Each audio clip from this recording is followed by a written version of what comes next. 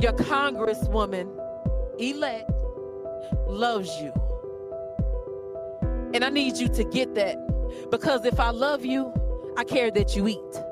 If I love you, I care that you have shelter and adequate, safe housing. If I love you, I care that you have clean water and clean air and you have a livable wage. If I love you, I care that the police don't murder you. If I love you, I care that you make it home safely. If I love you, I care that you are able to have a dignity and have a quality of life the same as the next person, the same as those that don't look like you, that didn't grow up the same way you did, those that don't have the same socioeconomic status as you. I care. And we will meet the challenges of this moment as a movement, side by side, arm in arm, with our fists in the air, with our fists in the air, ready to serve each other until every single one of us is free. No fancy audio collage this week, just the incredible Cori Bush there, an organiser in Ferguson after the killing of Mike Brown, and now Congresswoman-elect in Missouri. You are listening to Novara FM on Resonance 104.4 FM, London's finest radio station. I am James Butler. As we're going to air, it looks like Joe Biden will be the next president of the United States. Trump has taken to Twitter and given a couple of rambling speeches asserting that the election is being stolen, without, of course, any evidence or basis to back it up. He's also certainly trying to rev up his base to contest it somehow, but even Fox News seems a bit lukewarm about it. It is dramatic and it's ugly. It's also sort of horrifying to watch from a distance. And of course, who knows what Trump might do in the transfer of power period. I don't think he's built to concede. Back in 2016, I suggested that what he had wanted more than anything was to set up Trump TV with a ready-made base, convinced that he was robbed. And maybe that's what will happen now. Maybe we'll watch the fascinating and rather gruesome spectacle of a man in terminal decline become gradually more unhinged down the barrel of a camera on a cable news channel. Who knows? One thing it wasn't, though, was a Biden landslide. At the moment, it looks like 70 million people voted for Trump after 4 years of his presidency, and that is a truly astonishing number. There's a lot to think about there, about what it means. The expectation that Trumpism would undo itself through its extremity, through its corruption, or through its incompetence, that looks like a bad, bad bet. And with or without him, it doesn't look to me like Trumpism is going away, and Biden is almost certainly going to be governing with a Republican Senate, which will slam the brakes on anything even looking like change. So what to make of transformations to American political culture over the last 4 years? My name is Joanne Wipiewski. I'm a political journalist and the author most recently of a book called What We Don't Talk About When We Talk About Me Too, Essays on Sex, Authority, and the Mess of Life. We should start by saying, how is this election turning out, versus your expectations going in? I was never a believer that this was going to be some kind of blowout for the Democrats. I don't believe the polls. I think people lie. And, there's a lot of talk about, what did the pollsters do differently and what could they do and how they screwed up and how the media screwed up, et cetera. But I think the central feature is that people don't tell the truth. They don't tell the truth for a number of reasons, I think. They're afraid to say they're for Trump, or they're extra proud to say they're for Trump. They're afraid to say they're for Biden. They don't really like Biden. They're voting against Trump. I mean, I think people lied the first time, and I think they're lying this time. They're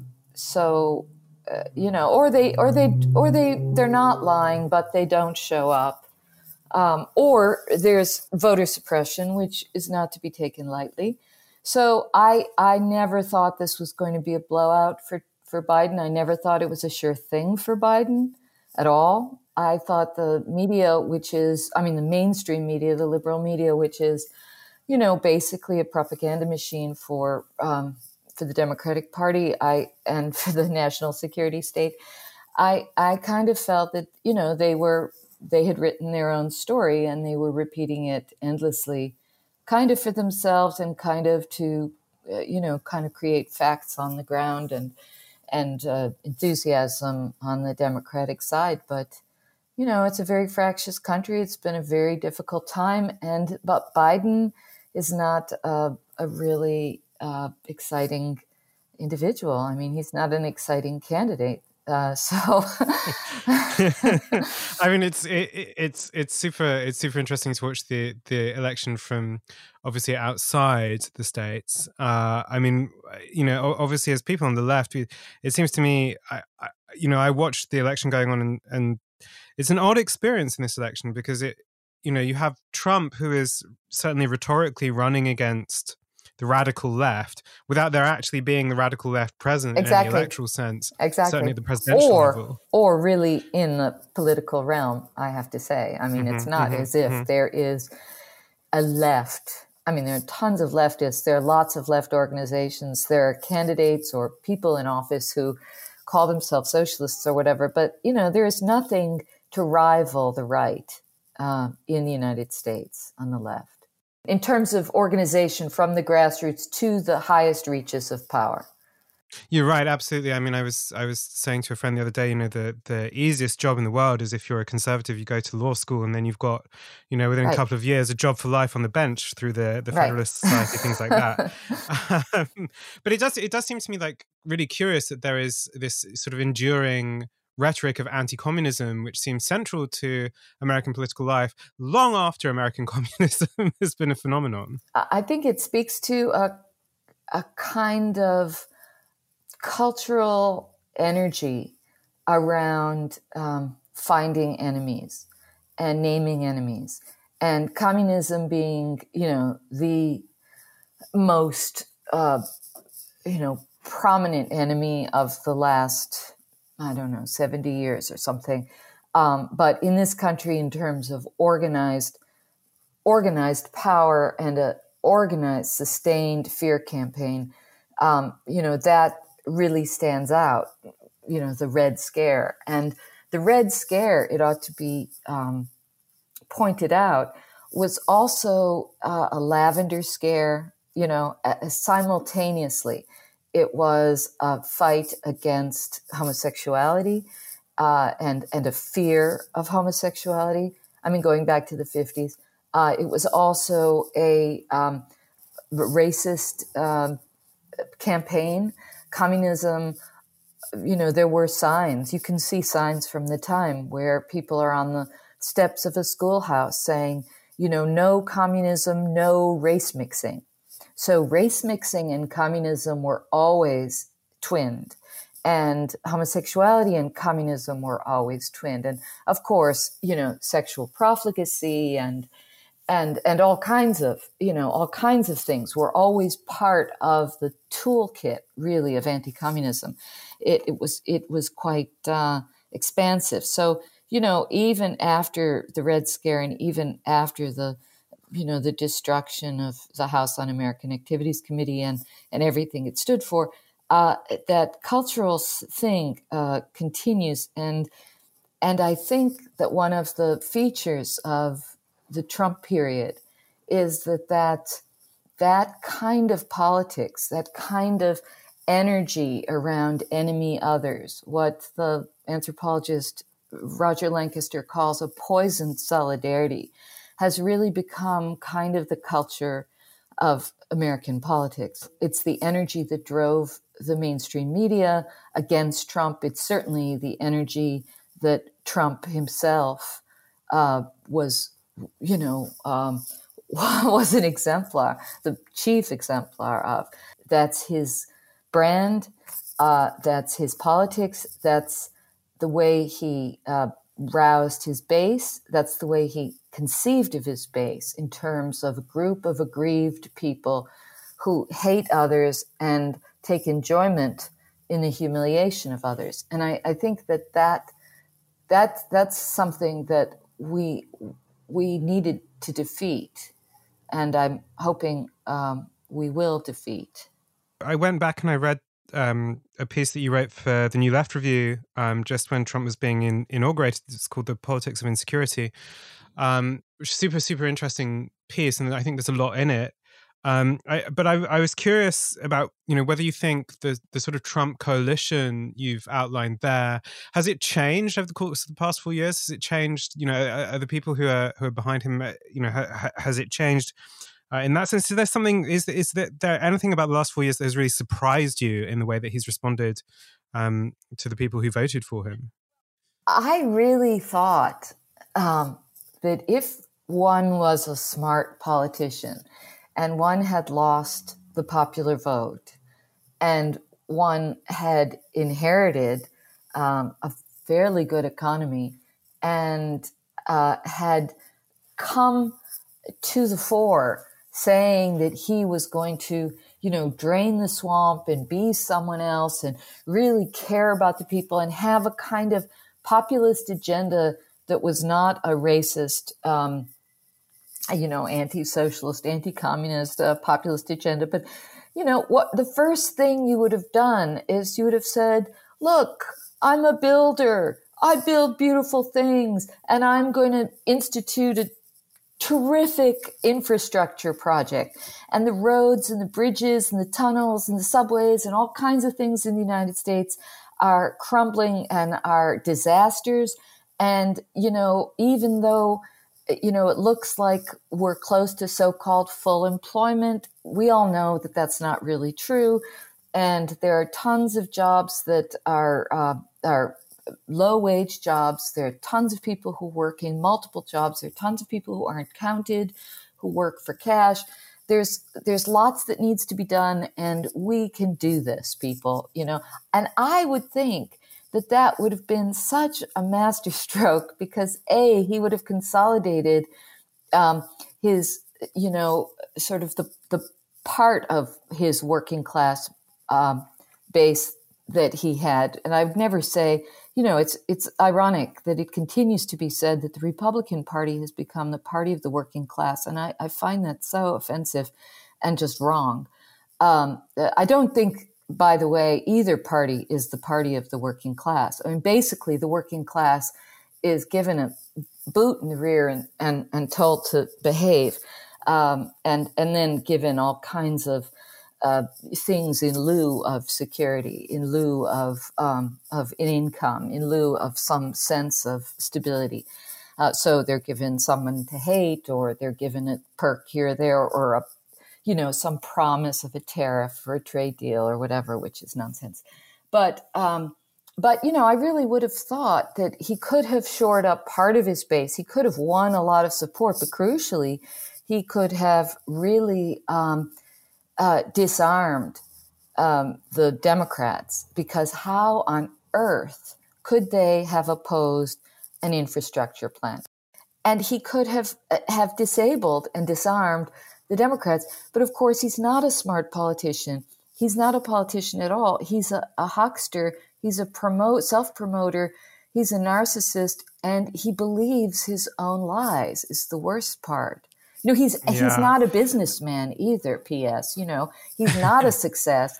He's not, he's a reality TV show. He's a reality right? TV star. And that's what people voted for in 2016. People voted for the Donald Trump of The Apprentice. Now, how any working class person can vote for somebody whose tagline was "You're fired," I really don't know. But, people aren't really rational actors. Most people don't have some sort of, ideological, clear sort of political kit upon which they make their decisions.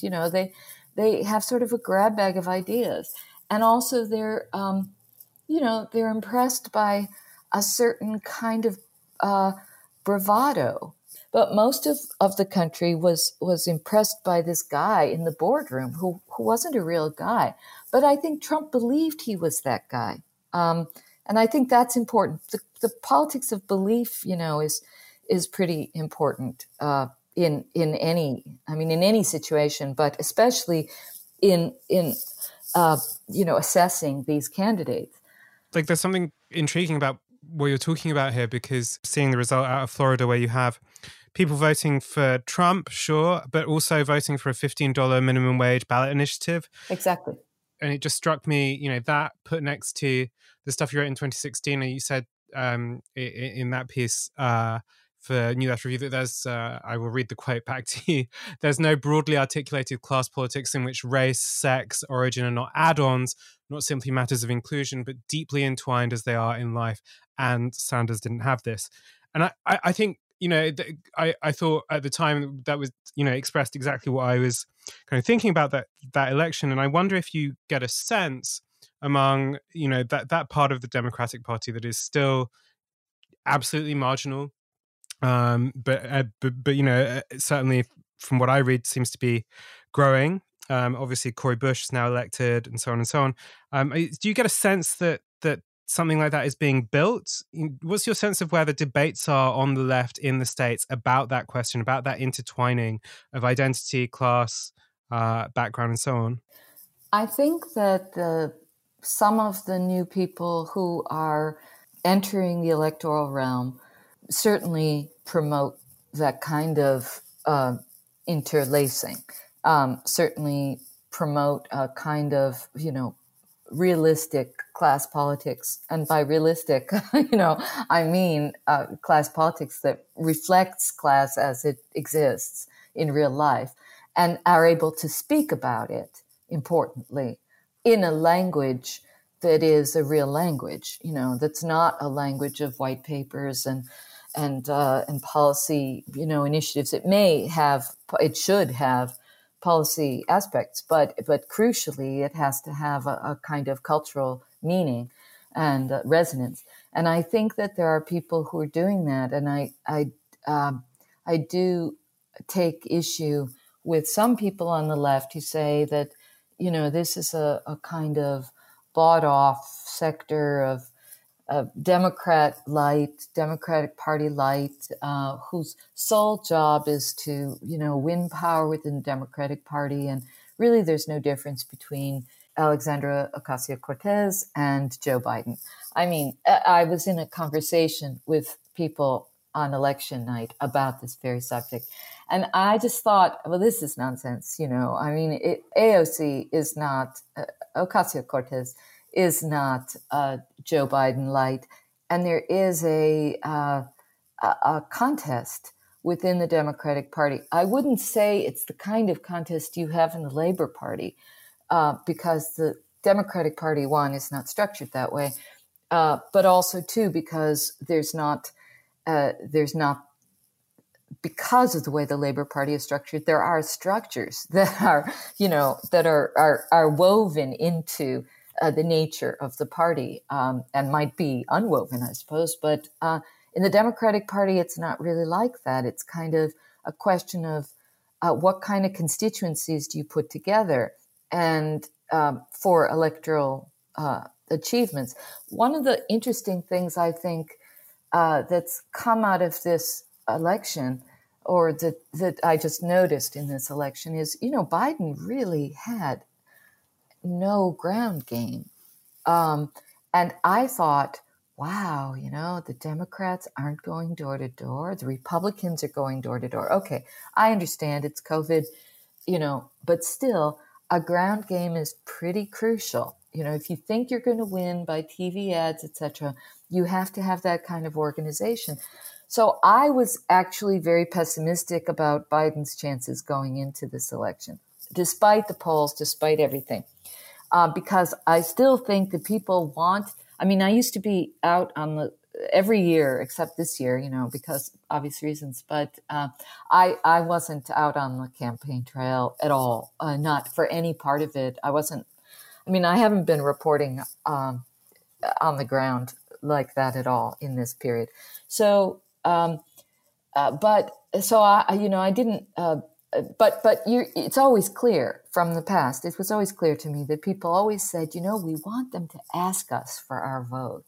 And I always thought, how quaint, even as people know how remote the system is from them, how remote the political machinations of Washington are from their daily lives, there's still this notion of, retail politics. We want them to say, on this day, we care about you, and we're asking you, please vote for me. Like, Just do me this favor of your vote.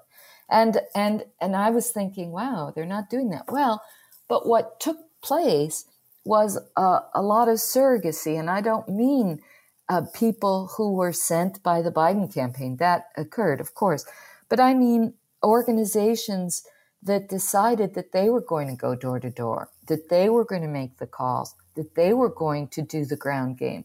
And so in places like Arizona and parts of Pennsylvania, maybe all of Pennsylvania, I only know about a few parts, but it could be everywhere. In Georgia particularly, the fact that Georgia is competitive is astounding. This is astounding. And it has a lot to do with Stacey Abrams, who's been running something called Fair Fight Action since she narrowly lost and possibly won, but was denied the governorship. Right, she was dealing with the vote suppression stuff, right? Yeah, in Georgia in 2018, she was running for governor. She would have been the first Democratic statewide candidate to win governor of Georgia in, decades, and she would have been the first Black person ever, and the first woman ever, and the first Black woman ever. And, she almost won, but there was a lot of voter suppression, a lot of trickiness. And the guy who did win was in charge of the election. He was the Secretary of State who is in charge of election rolls. So this should have been, this was patently fraudulent, just for that reason alone, because there was, wild conflict of interest. But anyway, there have been, groups organizing, and one of the people who was organizing in Black communities for Biden was not really organizing for Biden. He was saying, let's vote for power. Let's vote for power. Let's vote to create an electoral bloc where we can really have some say, not where we just hustle the votes together for an election today or next month or next year or the runoffs in January or whatever. Let's do this as part of, a political strategy. You certainly saw that in Arizona among Latinos. In Nevada among Latinos and among the culinary workers who are, who form the biggest, most powerful and probably most effective politically labor group, union group in the country. There were very, very sophisticated ground games that these organizations put together. And I think that Biden owes them. I find Biden repellent, but I do think Biden is not stupid. Biden's going to know who he owes. Now, the problem is he's going to think he also owes the Republicans and the national security state and the liberal media and all those Republicans against Trump and Republicans for Biden and the Lincoln Project. And that is his default reflex, let's face it. When Trump said, you've been in for 47 years, what have you accomplished? Well, he accomplished quite a lot, just kind of not anything that we would be cheering about. So I was thinking about but your last book, but also the essay that you wrote about Brett Kavanaugh, and this kind of huge political cultural phenomenon of Me Too, and some of the other phenomena that have, arisen over the course of the past few years, Black Lives Matter, and then the kind of conspiracy theory stuff around QAnon, all this stuff circulating around. And those last two, obviously, were talked about a great deal, I think, in this election. Lots of people were talking about Black Lives Matter. Lots of people were talking about the risk of conspiracy theory. That Me Too, although it was huge kind of as a part of political culture a couple of years ago, it seems almost to have disappeared entirely from kind of mainstream discourse. And so I was thinking some of the stuff you wrote about Kavanaugh at the time about the question of the kind of criterion of wisdom for judges, and that you made an attack on Kavanaugh that I thought was really perceptive, which is that actually the problem wasn't to do with what he did when he was 17, but his inability to, as an adult, kind of reflect that he was indifferent to suffering and so on. That seemed to me a remarkably perceptive assessment Thank you. of a situation I found otherwise very, very kind of difficult to navigate. Why has Me Too sort of dropped out of the headlines? And do you have a kind of more general reflection about where American political culture is heading? Do these phenomena tie together? I think Me Too is a phenomenon of Trump, frankly.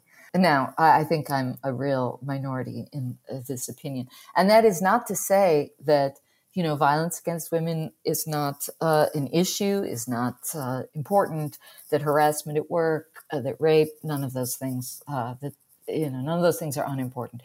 But I think that there was such a rage around Trump winning, and Trump particularly stealing the crown from Hillary Clinton, who a lot of liberal women who, let's face it, were the shock troops and the guardians of the gate of Me Too, who saw themselves as sort of approaching a kind of victory in Hillary Clinton's hoped for victory.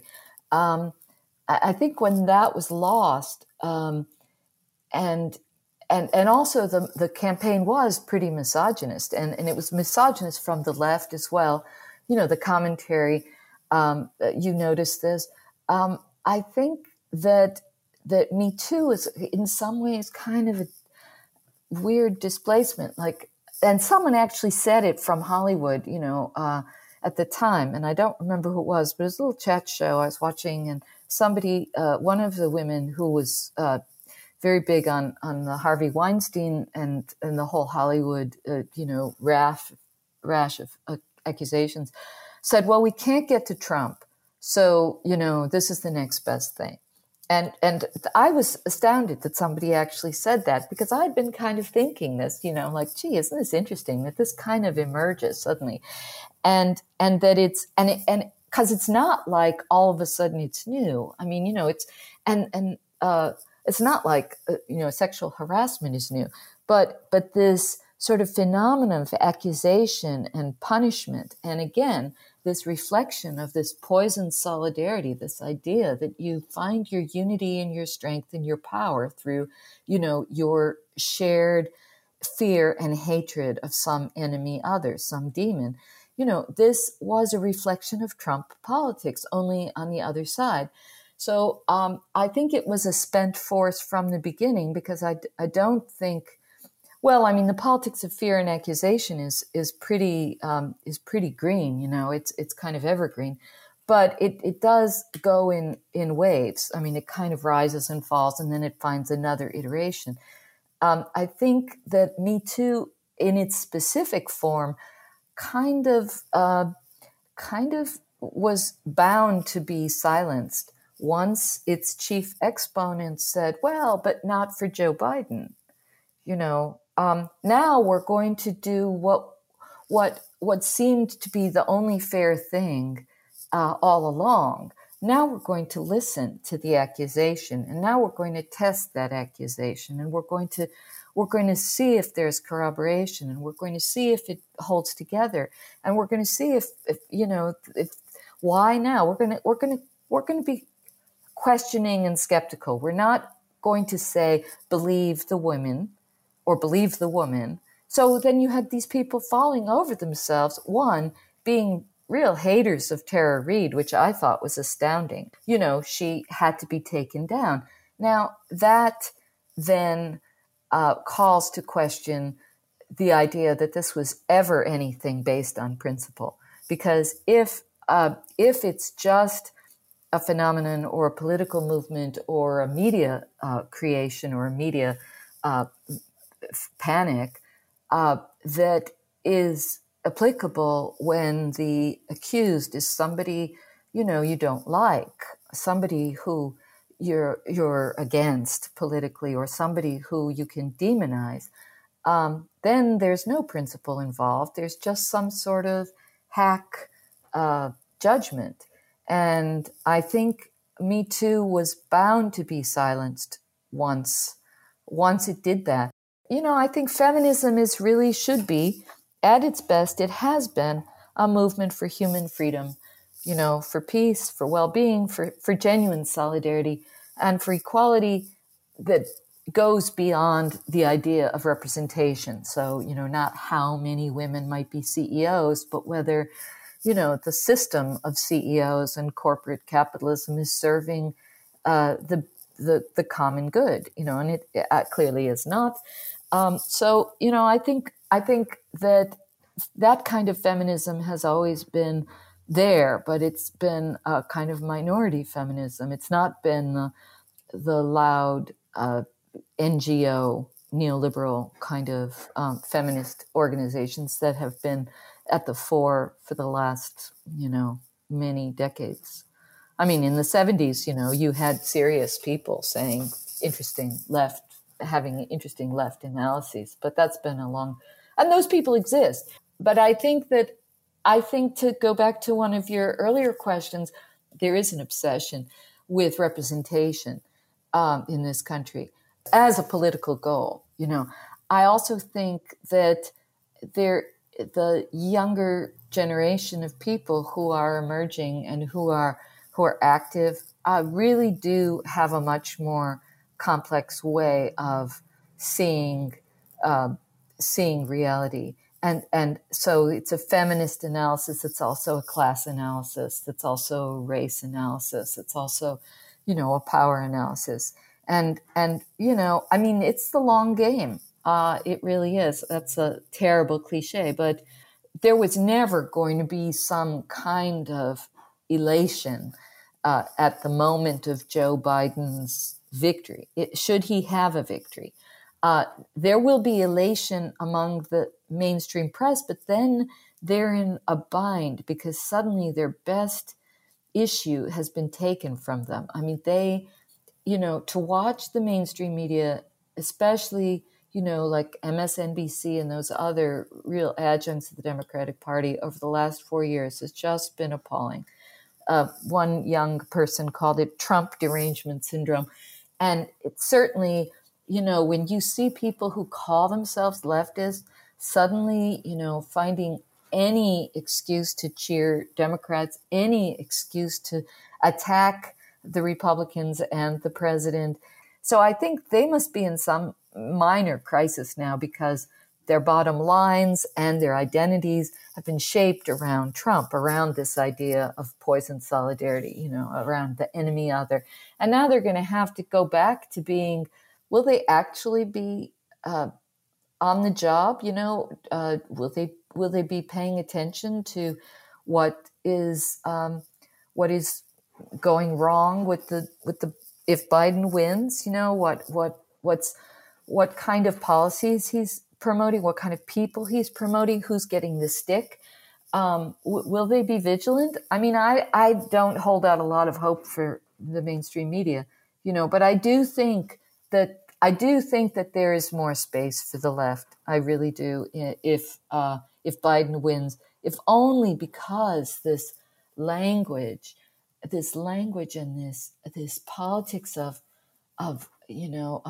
joint name calling and debasement and humiliation of the other. And I mean, it's really tiring and it leads nowhere except to, shooting in the street, which, they have more guns than we do. And yeah, that's why we have to do politics, right? That's why we do politics, right. My thanks to Joanne, and I should say her book on Me Too, which is really about a lot more besides, on desire, on panic, on sadism, on poisoned solidarity, really, really worth picking up. So what about the left? How do things look for the recently reborn American left? Well, I knew just who to ask about that. Hi, I'm Vivek Chibber. I teach sociology at New York University, and I'm also the editor of Catalyst, which is a journal that's put out by Jacobin magazine. And I live and work in New York. And did you? How was your election day? Were you out, or were you watching, or were you teaching? Were you working? Well, you can't really be out very much. No. There's nothing much happening. And in New York, it was a ghost town because I guess there was a fear on everybody's part of rioting or something. So It was funny. I did go out on election day, but the city was completely deserted. It was as if the way it was during the peak of the coronavirus lockdowns. So Oh, one wow. observed and watched the results on television at home. So I guess there's maybe something interesting to jump in on here at the beginning, and obviously we're kind of waiting for the final result. It looks like it's probably going to be a Biden presidency, but I mean, there have been surprises in the past. Doesn't look like there's a great path to Trump winning, but whatever. There's been a lot of comment on Twitter and things like that I've been observing today where they're saying, oh, America is now pulling back from the brink of fascism or whatever. I assume you maybe don't share that analysis entirely. How would you, what is the best way of characterizing the politics of the president for these past 4 years? Well, I think one has to separate the. So first of all, you're right. I don't share that view about the U.S. being on the brink of fascism and now stepping back. Um, you have to separate the politics of Trump from the politics of the American state. Trump himself, um, he's an enigma in many ways.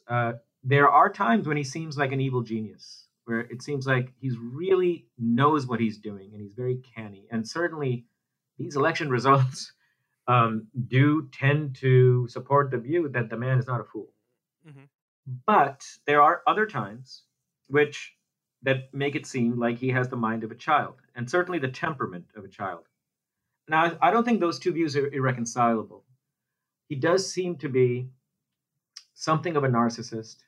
He does seem to have a very short attention span, and he does seem to have no appetite and no patience whatsoever for the art of governance, for statecraft.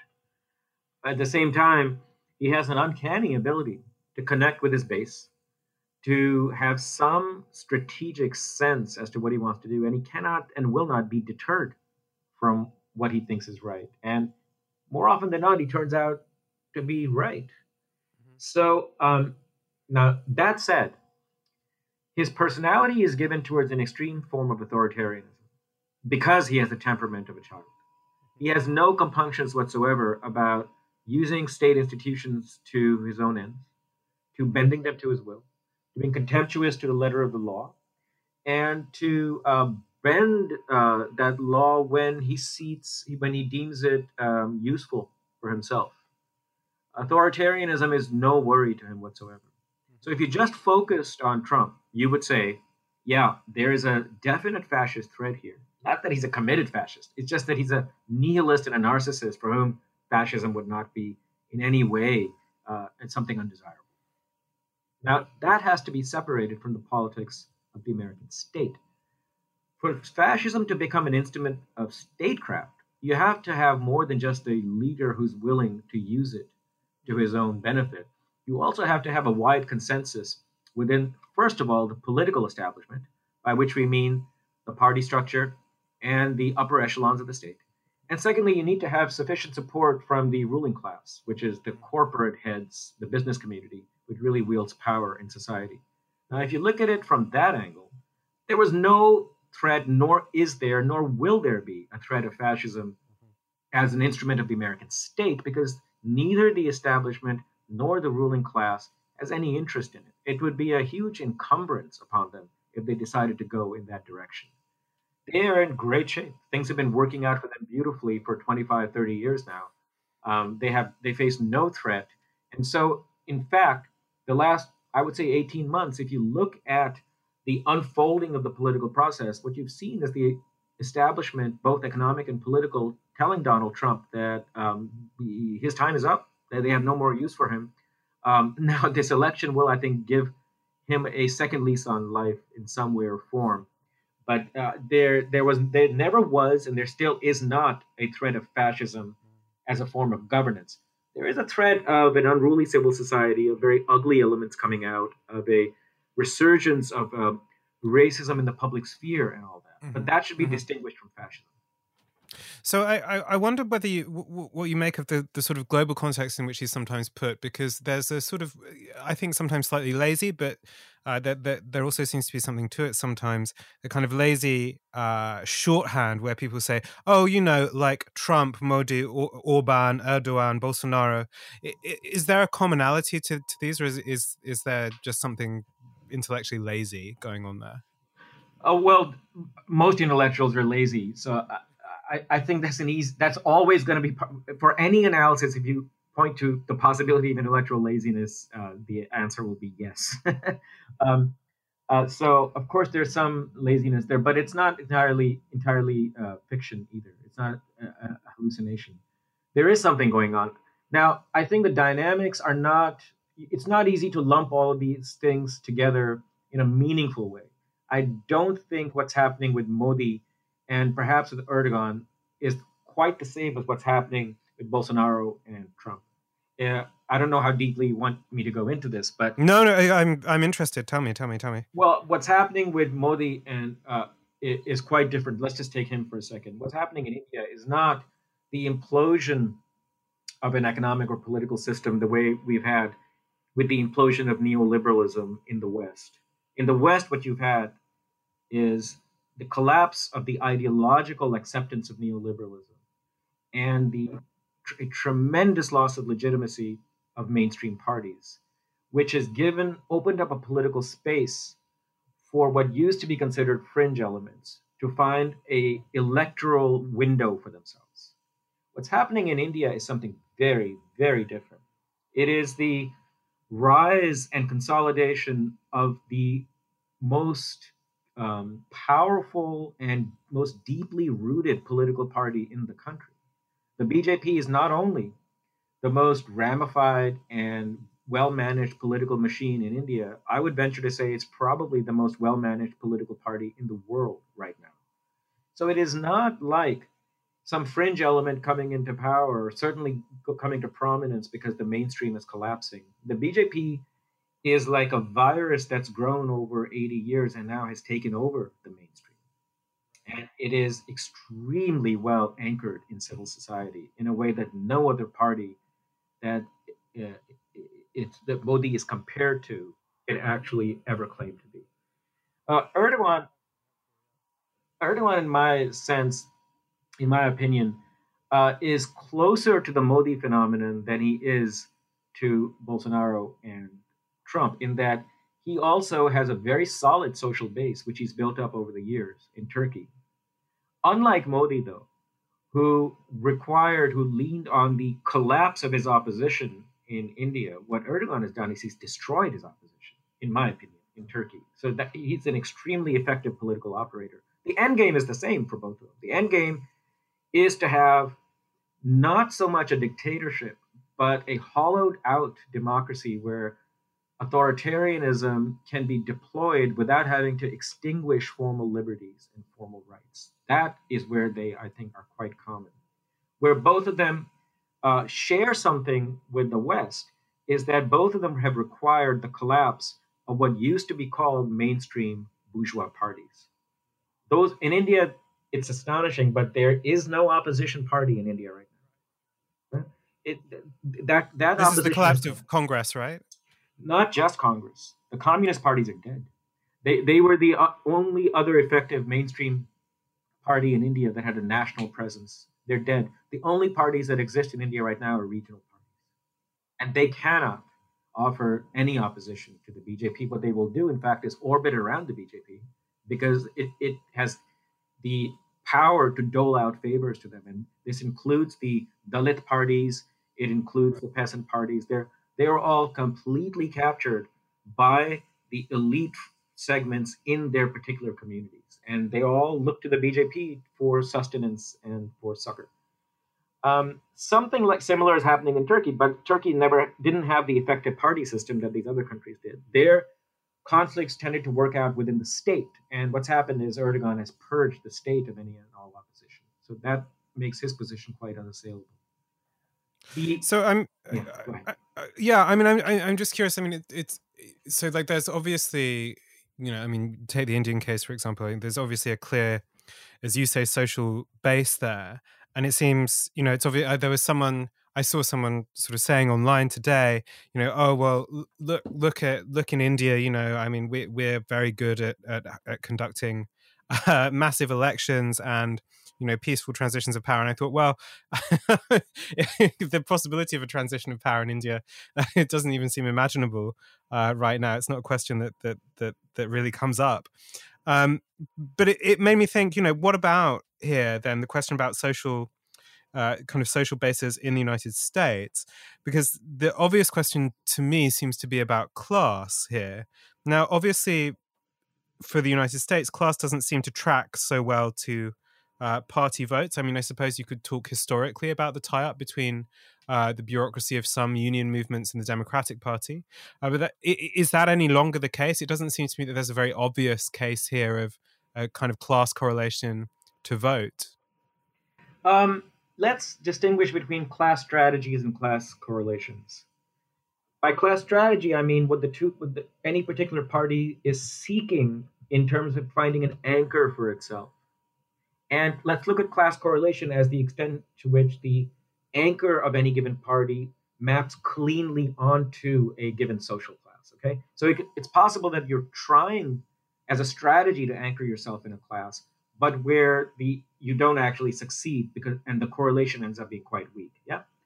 So I would say that in the United States right now, your observation is correct that there is no clean class correlation for either of those two parties. If you want, when you look out at their class map, workers tend to vote for both parties, and members of any given class, you can find them on both sides in a way that was not true of European social democracy in its height, let's say from the 1940s to the 1980s.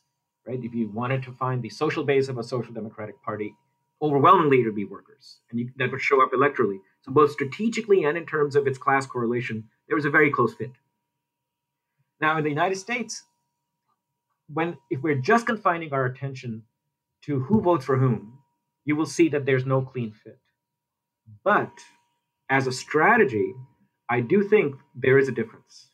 And the difference is that this election showed, and I think it's been true for quite some time, that the Democrats are increasingly actively going after the suburban, more affluent voter base, not unlike the Blairites in England, and have been looking for decades to first politically marginalize what working class constituencies it had, and now, more recently, to actually expel the working class, even as a voting base for itself, because they feel that they don't need it anymore. And ironically, what's happening is that there's been a quite substantial exodus of the white working class from the Democratic Party to the Republican Party. And if you look at the electoral map of the United States today, the party that is anchored in the most affluent neighborhoods and districts in the country across the board is the Democratic Party. And the party that is anchored in the poorest districts in the country now is the Republican Party. Now, that is a fairly clean correlation. And it does not bode well for the left in this country, because even though the working class is going over to the Republicans, and there's some talk of a shift towards a right-wing populism, there is zero chance of that happening, in my opinion. The only thing you're going to get out of the Republicans is a very vicious kind of nativism, cultural chauvinism, and racism to keep that white working class in its fold. And right, so there's not going to be like a chauvist Keynesianism or something like that. The bourgeois base of the party, the funders, the donors of the party would go to war to prevent. I just can't ever see that happening, right? So you will get a mix of a toxic neoliberalism with some overtures to tariffs and some kind of active intervention in exchange rates and things like that. But fundamentally, it will have to be an anti-working class party. So the only thing it has to offer the working class is the class hatred towards the people who vote for the Democrats. And the Democrats are very happy to play that game, because then they don't have to promise anything economically to what workers are still linked up with them and to the blacks and Hispanics. They can simply be the defenders of bourgeois liberties and some degree of civility and a civic discourse, which the Republicans are going all out to attack and to erode. So both parties continue along their commitment to a right-wing economic agenda, but they fight the culture wars. The Republicans playing an offensive strategy, the Democrats being the defenders of bourgeois. So does civility. does this uh, the sort of so we hear a lot. I mean, it's one of the things that's always the case when you're outside of a country's elections. You probably see things that are towards the fringes and get a somewhat distorted picture. But obviously, as a leftist, I see a lot of talk about sort of Cory Bush, Justice Democrats, people like that. What do you make of that sort of counterweight within the Democratic Party? I wouldn't call it a counterweight. I would call it a current. No, I'm not being facetious. One would like it to be a counterweight. Its visibility is far ahead of its actual political weight inside the party. Now, visibility helps in a media-driven political system. Visibility helps, but you have the evidence before you. The Biden campaign, after Bernie Sanders pulled out, has made zero concessions, zero, to the left of the party. In fact, it's exactly like Hillary Clinton 4 years before. Everything Biden has done has been to appease the right wing of the party, and in fact to appease the wing of the Republicans who they're reaching out to. So while one is rhetorically and in terms of pushing the needle in terms of political opinion, it's very good to have Cory Bush and AOC and all these people around, Rashida Tlaib. Seeing them as a counterweight to Biden is, I think, premature right now. Right. But I mean, I guess like there's something interesting you talk about sort of media-driven political system there, and obviously I'm thinking about your involvement in Catalyst, and obviously, you publish occasionally sort of pieces in Jacobin as well. I wonder if you have a sense of kind of that side of things, and of how, particularly in this election, how that ideological production has worked. And I mean, it seems to me, from the outside, there is this sort of morass of both sort of right-wing cable news, talk radio, just a really overwhelming and very, very powerful ideological apparatus there. It's how does one act? How does one move? How does one strategize in an environment that's driven so heavily by media? Does one just have to sort of think outside of it and organize in a kind of classical sort of workerist almost way, or are there avenues there that the left could or should be taking? I think the general attitude should be exactly what it was 100 years ago, which is even 100 years ago. So just think of the media at a fairly high level of abstraction, so that you're not focusing on whether it's the internet or whether it's television. You're just looking at the mass media, right? 100 years ago, mass media was also dominated by the bourgeois press.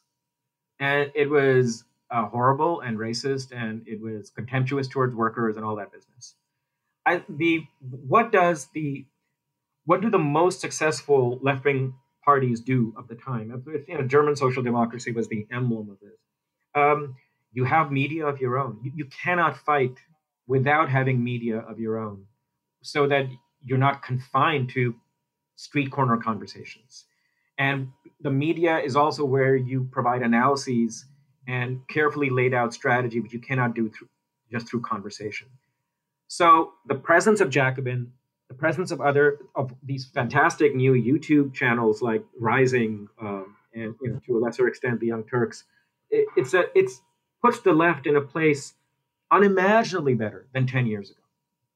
10 years ago, there was no daylight, there was no breathing room in public culture to take on not just the right, but the particularly inward-looking identity politics that the left is obsessed with these days. So you need to have that. But just like the left 100 years ago, you have to realize you will never win that fight. There is no way. I mean, look what happened to Corbyn. Look what the media managed to do in England with Corbyn to make him out to be an anti-Semite. What an amazing achievement. This man who's fought against racism and against revanchism his whole life. They effectively, and there was no way to beat it. Look what the media did in the United States with Bernie Sanders.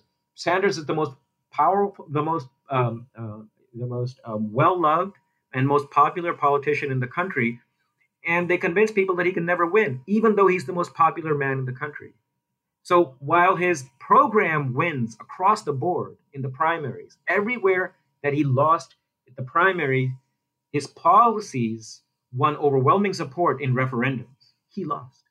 So you're not going to beat the bourgeois media on its own turf. So the only solution is you have to be physically present in the constituency that you're seeking to fight with and fight for. You have to have an anchor in working class communities where you're part of them. They recognize you, they trust you, and then you have a chance against the bourgeois media because you're part of their lives. You're in the pubs with them. You're in the clubs. You're in the right, exactly. Yeah. Trying to win through the airwaves is I just think it's a dead strategy. Yeah, I think we're in agreement there. I mean, the British press is a real phenomenon. I've never seen anything like the British press. I got to tell you, it's shocking how awful it is. The American press gets a lot of criticism, but it's a model of civility and decorum compared to the animals in the British these Times and Guardian. Oh my God, I've never seen anything like it. Yeah, it makes the Indian press look astonishing. It's astonishing. I mean, it's interesting that the kind of drama that is reserved for cable news in the US is, the entire printed press in the UK. Yes. But listen, I mean, this question though about about the Bernie agenda. Yeah. I've seen already these attacks coming from these kind of real sort of milquetoast representatives, democratic representatives who are like, oh, it was socialism, it was the mention of socialism that really did for us. That's the problem. They're already kind of turning their guns in this direction, as they do. It's like the standard rhetorical strategy for them. But I mean, it just seems astonishing to me, and I don't know whether I'm just my perception of this is wrong, but it seems astonishing to me that in the middle of a pandemic, like the conversation about healthcare disappeared in the course of this election. Yeah. So here's the way I would put it. Biden ran two campaigns simultaneously from June onwards. There was a major and a minor component to this. That there's a secondary campaign and a primary campaign. The secondary campaign was against Donald Trump. The primary campaign, was against the left wing of his party, against Bernie Sanders. And the evidence for that is that the second Sanders threw in the towel, Biden moved to his right almost, not quite, almost as rapidly as Hillary Clinton did in 2016. He couldn't go as fast and as far because it's a different landscape today, where the electorate is much more energized, we're much more demanding of certain policies, and because there's also a small but visible left wing of the party now that's energized. So he could not be as openly contemptuous as Hillary Clinton was. But every time the opportunity came up to affirm a commitment to the very policies that the Democratic Party's working class base is overwhelmingly in favor of, he just cut it off. He said it's not going to happen. And that was because, as I said, the party has a strategy. The strategy is to appeal to the suburban affluent voters who are not very interested in these social democratic policies, and to the donor base that is absolutely horrified at the prospect of those policies. So, of course, you'll find liberals and Democrats insisting, as they always do, that the reason they lost was that they didn't go to the right far enough. That's a script that you see every 4 years in the United States. And I'll say this finally. So what if it's true? If you're a socialist, imagine walking into a workplace where all the workers say, we don't want a union. What are you going to walk away saying, well, screw it. Unions are a dead strategy. You have your analysis of what workers need, what their interests are. And you know that if they are expressing doubts or skepticism towards national health care, towards employment programs, it's because they've been fed this stuff that said, if you go in this direction, you'll be met with defeat, with despair, with all sorts of negative consequences. You have to patiently work with them. It's only with the political elite and strategists who think that Twitter and media campaigns and election outreach is the essence, the summa of politics, that they worry about public opinion polls as the end game. For the left, opinion polls are simply where you start. But your sense of strategy comes from your analysis of class and class society and people's interests. And right now, the electorate says it doesn't want these things, which is a lie. Of course it does. But assume for a second it didn't. You shrug and you go, okay, our work is cut out for us. But otherwise, get out of the game. You're not on the left if you think that the spectrum of opinion at the moment is the parameter that's going to define your politics. That's simply your starting point, not your end point. I want to ask a question that kind of follows on from that, actually, and it'll be my last question for you. And it comes from a thought I was reading from Corey Robin, who was writing about the way in which the American political system seems increasingly, over the course of the last few decades, to produce these split legislatures, right? So you have split control between an exhausted sort of reactionary ideology on one side and exhausted neoliberal ideology on the other. And it sort of passes back and forth and no one gets anything done. And it's a state of gridlock and paralysis. And he says, until the left gets its act together, that's not going to change. And for me, outside the States, obviously there are things I care about in American politics because I've got lots of friends, lots of comrades in the States, and it matters to me in that sense. But it also matters to me because, where the US goes, especially on climate change, where the US military machine goes, where the US as a kind of global hegemon goes, it's important to anyone, on the planet. So, I guess my question is, how does the left domestically for you in the States approach a Biden presidency? What are the priorities going to be, and how should it be acting? Well, you try to the best of your ability to pressure him to pass what legislation is feasible in this moment, of course. But that's a losing game. He's not, the way it looks right now, it's the Senate will most likely remain in Republican hands, and that means that he will not be able to get much done. In fact, my own surmise is that I think he's relieved. I'm guessing he prefers this to a situation where they'd swept both the houses and now the pressure would be on for him to actually deliver. It would create all sorts of tensions within the party. So you pressure him to the best of your ability, the way one always does. But we are in a moment right now where there's an opportunity to build a political organizing machine and a political organization and political culture the way that we haven't seen in 50 years. And I think the best way forward is to sort of step back from the immediacy of the never-ending electoral cycle in the United States, where every 2 years you have an election, and every 2 years it's the end of the world, and every 2 years you have to keep the Republicans out. And you realize what, again, socialists 100 years ago realized, which is you cannot entirely abjure and ignore the electoral arena, but you will never succeed, even in the electoral arena, if all of your power and your strategy is confined to it. You have to build outside it. You have to build a base within the working class. Even mentioning that 10 years ago would have just been hilariously stupid. But we are now in a position where it's feasible. You have an organization that of 100,000 strong that calls itself socialist, which is just an unimaginable achievement. Of course, of that 100,000, only a tiny fraction are committed socialists. But it's a place to start, and it's a resource, and it has tons of money. And one place to start working alongside these attempts to move Biden to the left and to get something out of him is to take seriously the task of building a base within the population, within the sectors that you think is your natural constituency, so that 4 years from now, you're better positioned. And 8 years from now, you'll be even better positioned. Otherwise, what you end up becoming is a tiny little rump within the Democratic Party, which is being pulled by a locomotive, and you're simply a fly on the final, the car, that train, that locomotive that's being pulled. You have no strength against these people.